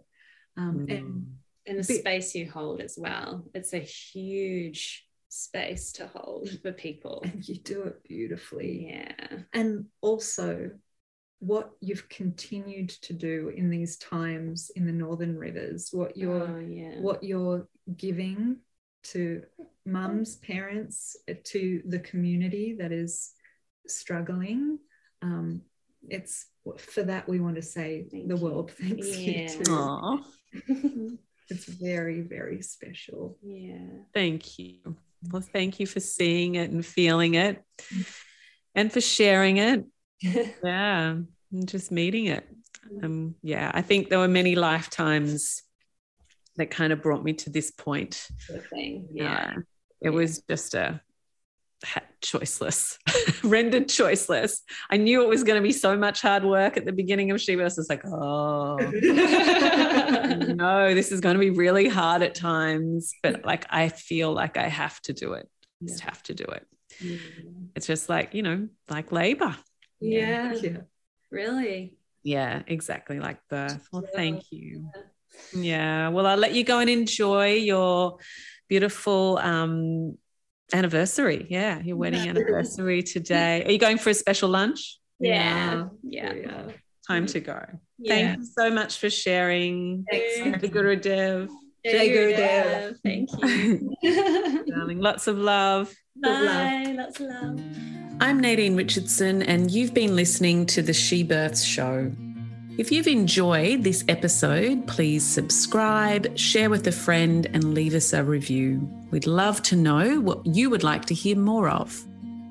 You can find me and my team of amazing doulas and educators at shebirths.com and our awesome community on Instagram and Facebook.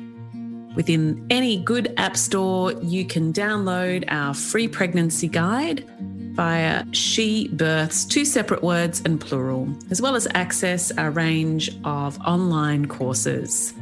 Remember, when it comes to having a better birth, an easier transition into parenthood, your education is your empowerment. Don't forget to check out the catalogue of previous podcasts, and thank you for tuning in today. I hope you enjoyed the show.